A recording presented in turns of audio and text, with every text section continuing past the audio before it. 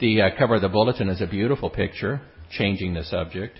The beautiful picture of St. Joseph. This week we have the feast of St. Joseph, the husband of Mary. It's a solemnity. And it's what fathers and sons do all the time, right? Working together, mothers and daughters working together. You know, I want to work in Dad's workshop. You notice what he's working. Those aren't Legos. Those are nails. 3 nails. Do you see the shadow cast by the baby Jesus? Yeah, it's a cross. I like how the artist put that band of blue on St. Joseph and around the waist of the baby Jesus. You know, it reminds you of Our Lady. St. Joseph hammering in a nail. Jesus hearing the nails hammered in. You know, we think of St. Joseph. We don't think of St. Joseph. He's just flyover territory. Like everything between New York and Los Angeles. St. Joseph is just flyover territory. But think of the Gospel. St. Joseph is mentioned when Jesus is found in the temple. He's about 12 years old. And then when Jesus starts up his public life at 30, somewhere in between 12 and 30, St. Joseph apparently has died. He's the patron saint of a happy death because on either side of St. Joseph was Jesus and Our Lady. Those are people you would want on either side of you at your death.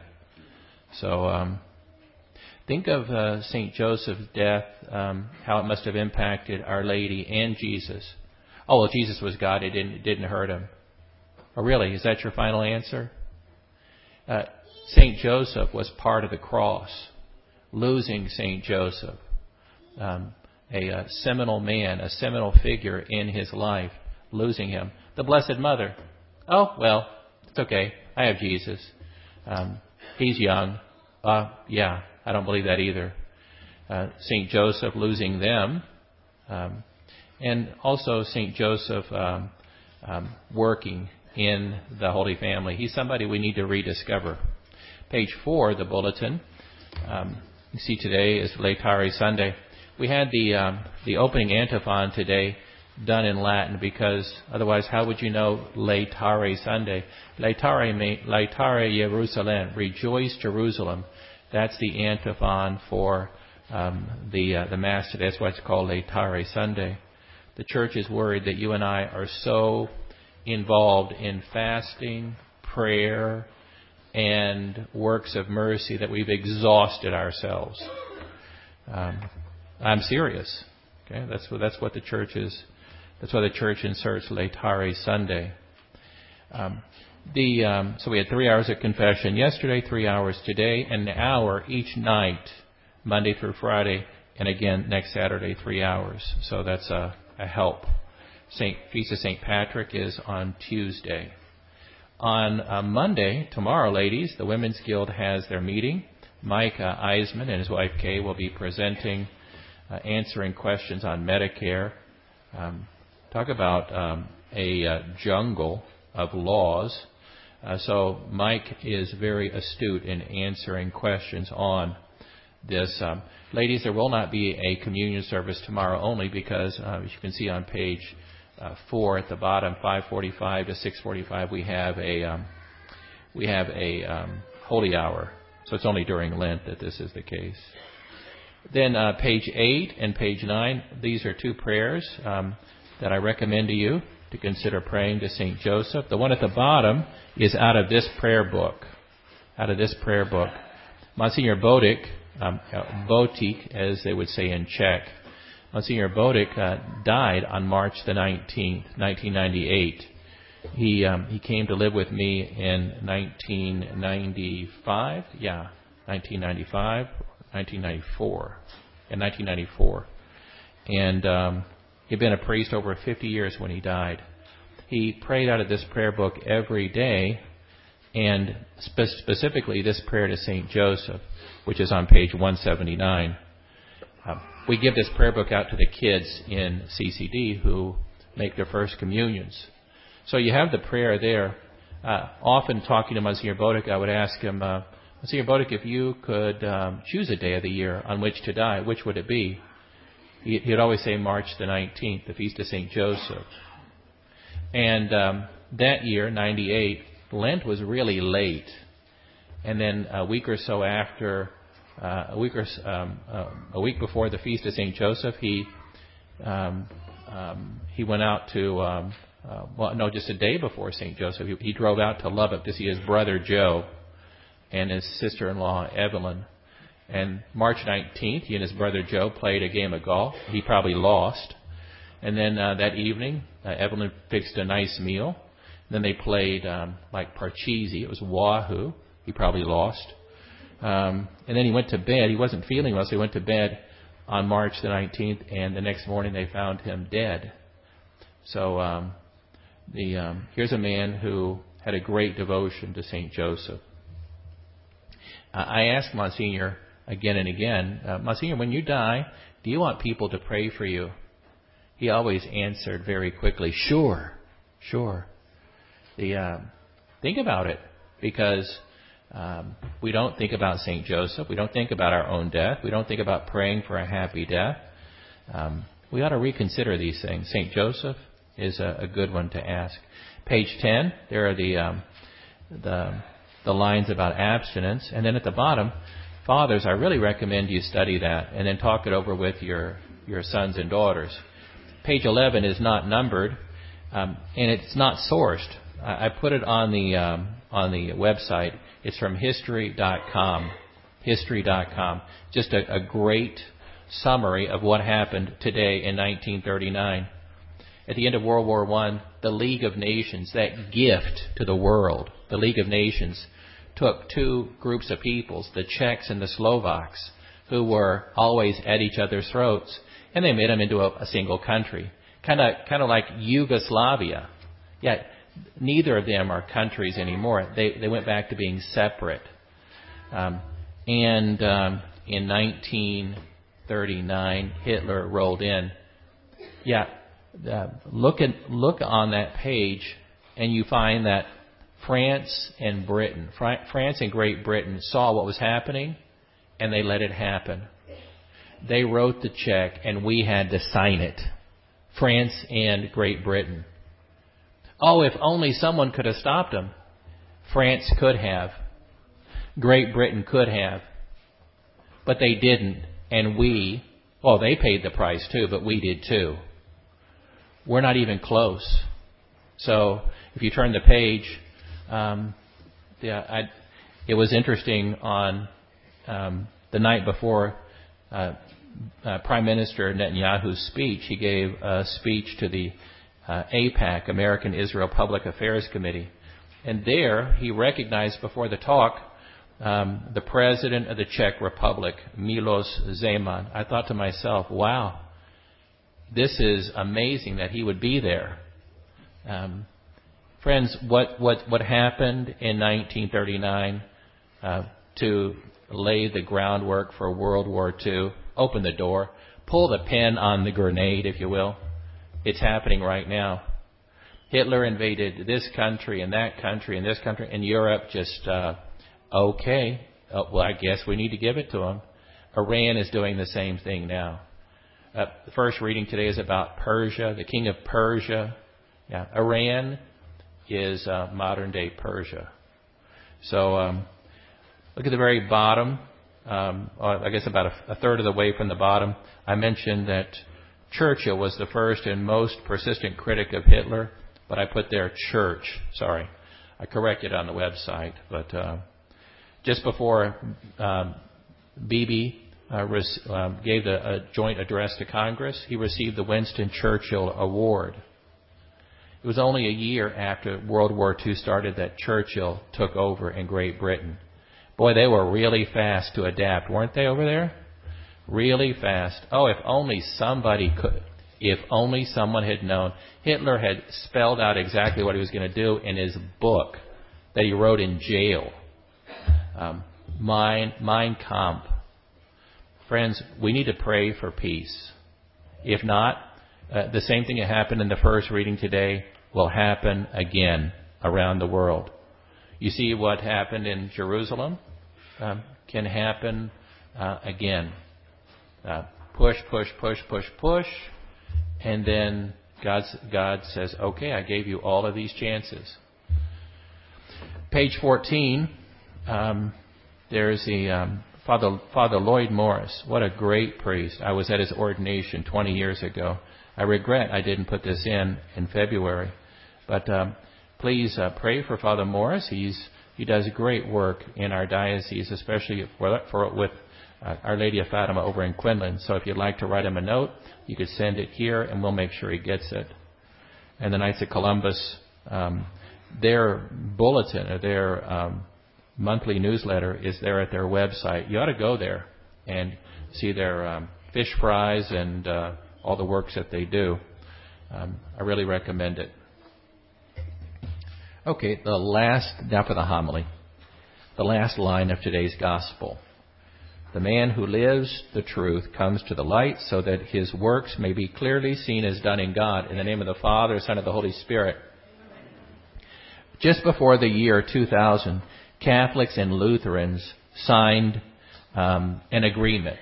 Just going to go through it real fast. That Catholics understand and Lutherans understand that we're saved by grace. We're not saved by works. We're not saved by faith. We're saved by grace. But still, the memo hasn't gotten out. I mean, 16 years later, so many Protestants still accuse Catholics of we believe that we can work our way to heaven. Yeah, that's why this morning, an hour and a half before the first Mass, there were a bunch of people outside saying, Father, what works can I do inside here to get ready for church today? Now, there wasn't a big line of people out there. There was the one lady who cleans the church. There wasn't a bunch of people out. Oh, yeah. What works can I do to get to heaven? No, that's ridiculous. It's not in the catechism. It's not in any writings, modern or ancient. It's called made up, and it's so tedious. It really is tedious. It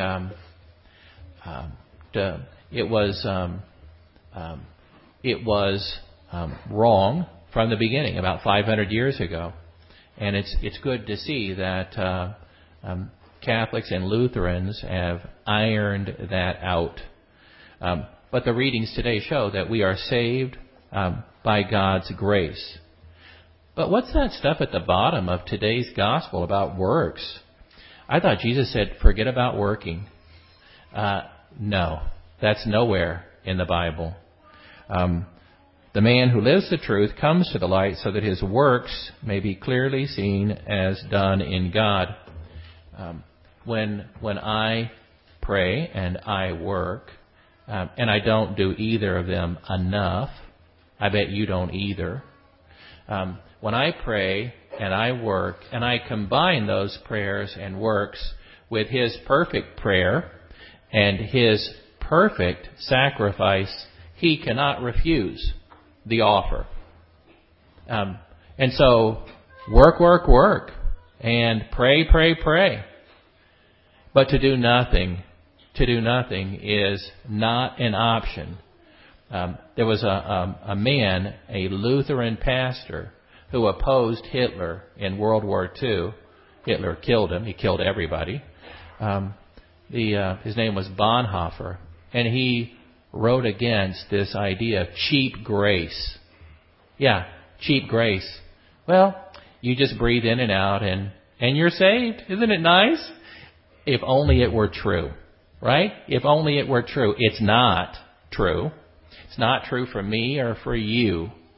That's why Jesus says at the end of St. John's Gospel today, whoever lives the truth comes to the light so that his works may be clearly seen as done in God. One of the other titles of St. Joseph, May 1st, St. Joseph the Worker. I guess he didn't get the memo. When Our Lady appeared to those 3 children at Fatima, ages 10, 9, and 7, the children had already been taught about prayer by an angel for a whole year. The children were learning how to pray the rosary. They were also learning how to offer their little sacrifices to God to help other people for the conversion of sinners. So when Our Lady appeared in 1917, again, the children's ages were 10, 9, and 7. They were cousins. They were little. but they were so they were taught about these things because they could understand them. And Our Lady began a conversation with them on that day, May 13th, 1917.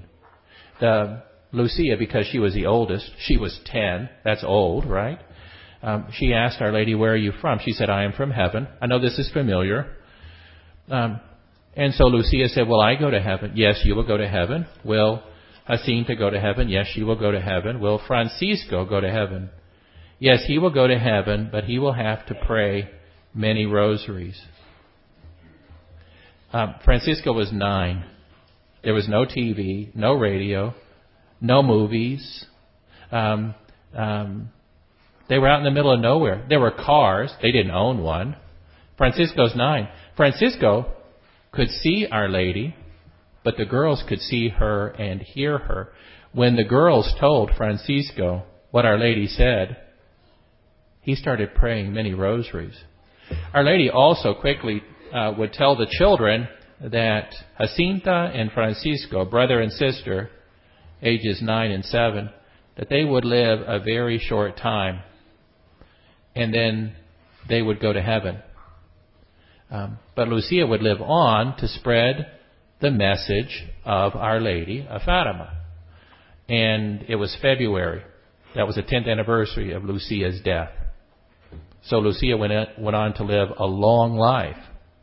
But Francisco and Jacinta obviously succumbed to the Spanish flu. Spanish flu was going around as a result of World War I. Millions were killed by the Spanish flu. They traced the source of the Spanish flu. It's that part of Spain we called Kansas. Yeah, it started in Kansas. That's not in Spain. But anyway, I'm glad they call it the Spanish flu. Gets the focus off of Kansas. So Our Lady is having this conversation with the children, and Lucia is smart. Women make the best detectives. Mothers make the best detectives. Have you ever known someone to just take one potato chip? Have you ever known a mother to ask just one question? Right? So after Lucia has asked these questions, and she's got an answer for every question, so she goes on. There was a young lady. There were 2 young ladies who had lived with their families in Fatima for just a short while. They were learning to sew. And after they learned, they moved on. The first young lady was about 18. Her name was Maria da Neves. So Lucia said, Maria had gotten the Spanish flu and died. She's only 18 years old. So she said, "Is Maria da Neves in heaven?" And Our Lady said, "Yes, she is in heaven." Well, there was a second young lady. Well, she wasn't that young. She was really old. She was 20. When you're 10 years old, 20 is ancient, right? So she said, "Is Amelia in heaven?" And Our Lady said, "No, she will be in purgatory until the end of the world." Isn't that a hateful thing to say to 3 children? Isn't that a hateful thing? No, it's not, because it was true. Why in the world would Our Lady say such a thing to these 3 children? Well, when the children heard that, after what they had been learning over the last year, they started praying and they started offering their little sacrifices to God so that Amelia could get out of purgatory before the end of the world. Yeah, Amelia will be in purgatory until the end of the world, just like Father Paul. Friends, I don't like suffering at all. But what this Sunday is about, this Laetare Sunday, is that suffering is to be embraced, to be offered to God as along with our prayer through Christ to God the Father. There's a church. I just was talking to some friends last week. There's a church between here and Dallas. The last Mass I got a little too specific. But anyway, there's a church between here and Dallas And they got this great door. It's a small church, but the pastor says at that church, it's not Catholic, the pastor says to the people all the time, the minute you walk through that door, all sins are forgiven. Wow, that's great. I just wish it was true. I would have one installed here, maybe one at the rectory for my mom. I don't need it. Minute you walk through that door, all your sins are forgiven. That's crazy. Now I figured out why that area is always clogged up with traffic on I-30. Because people are hearing about that door and they're going there, and that's why I-30 is always shut down. People are trying to get to that door. That's cheap grace. That's just wrong. That's not Christian. That's magic. And when somebody says something like that, how about a hand going up and saying, how? Where's that in the Bible? Oh, we only say that to Catholics. Think about it. The minute you walk, look, that's the confessional over there. I don't say the minute you walk through that door, all your sins are forgiven. No, you got to go to confession. I got to go to confession. The Pope has to go to confession. It's not the minute you walk through the door. It's not some magic door. Cheap grace is all over Christianity today, modern Christianity. And so people say, well, I'm going there because I'm not judged. Listen, if somebody judges you in the Catholic Church, they're wrong. You got to judge yourself. I got to judge me. No, don't judge me, and I'm not going to judge me either. Okay. Well, try that with a credit card. Slide. I don't have to pay the bill. That's right. Someday you will have to pay the bill, right? Yeah, we all understand this. When I mentioned Monsignor Bodick, when he came to live with me at Blessed Sacrament, at first it was very formal because he's 50 years a priest, and I was just 5 years a priest. But we started joking with each other, as brothers will do. He was a brother priest, right? He was my senior. So I would joke with him. And it made things a lot easier to pass the time, right? You don't want to live like you're royalty or something like that. So if I was out to dinner with my mom and my aunt, I would say something like, I got to get back to the church. Monsignor's there alone. I think I left the gate open. Just joking about Monsignor, he might have gotten out. No, he wasn't a prisoner. So, Monsignor, we would joke like this, or I would joke like this, and Monsignor would just turn so red. I say, you're really suffering, aren't you? He said, oh yeah. I said, and all that suffering is going to get you to heaven. He said, oh, you're right about that. I said, and when you get to heaven, you're going to be in heaven praising God for all eternity. And he said, you're right. I said, I got to break the news to you, Monsignor. You're also going to be praying for everybody who helped get you to heaven. So you're going to be in heaven praying for me. And he would always say the same thing. It was like living with, the Incredible Hulk, right? Monsignor had a hard life as a young man and as a priest. Even though the church he was at for the last 25 years in Highland Park, it was a beautiful church, he had a lot of suffering come his way. As long as our suffering is combined with our prayer and offered to him, then suffering is a cause for rejoicing. When we see God, when we see suffering in our life, our suffering or seeing our loved ones suffer, and we think that he is trying to torture me, he is trying to torture you, he is trying to torture that baby or that child or that teenager or that so-and-so, that's not God. That's somebody else, but it's not God. He does not torture anyone. When you look at this, was he torturing him? Of course not.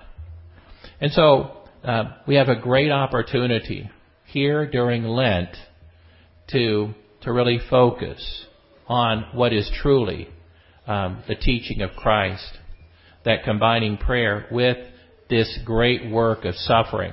Like those 3 children at Fatima. Why bring them up if kids ages 10, 9, and 7 can get it? Do I have an excuse? Do I have a valid excuse with him? I don't. Neither do you. And we have to teach this to children. Our Lady was coming, and she had said this at Lourdes. She had said it at Mexico City. She had said it again and again. Mothers have to repeat themselves. Does that belong there? Did you leave this over here? Would you pick that up? Right. Mothers are always repeating themselves. And so Our Lady, appearing again and again over the centuries, is reminding us of this beautiful aspect. Yeah, it's hard to suffer. But if we have some version of cheap grace that's not in the Bible, that we just made up, that's fine, but one day the balance will come due. We'll have to pay. That's what that first reading was about. Again and again, it says the priests and the people in Jerusalem added infidelity, sin upon sin, practicing all kinds of abominations of the nations, in other words, the non-Jews, polluting the Lord's temple. And it built up, and it built up, and it built up, and finally God said, I can't help you anymore. It's going to happen. Timber. God didn't cause it, but God brought out of that suffering, God brought out of that suffering a promise to restore Jerusalem. This is the fulfillment of that promise in sending His only Son. The gospel today says it so beautifully. The man who lives the truth comes to the light so that his works may be clearly seen as done in God. In the name of the Father, Son, and the Holy Spirit.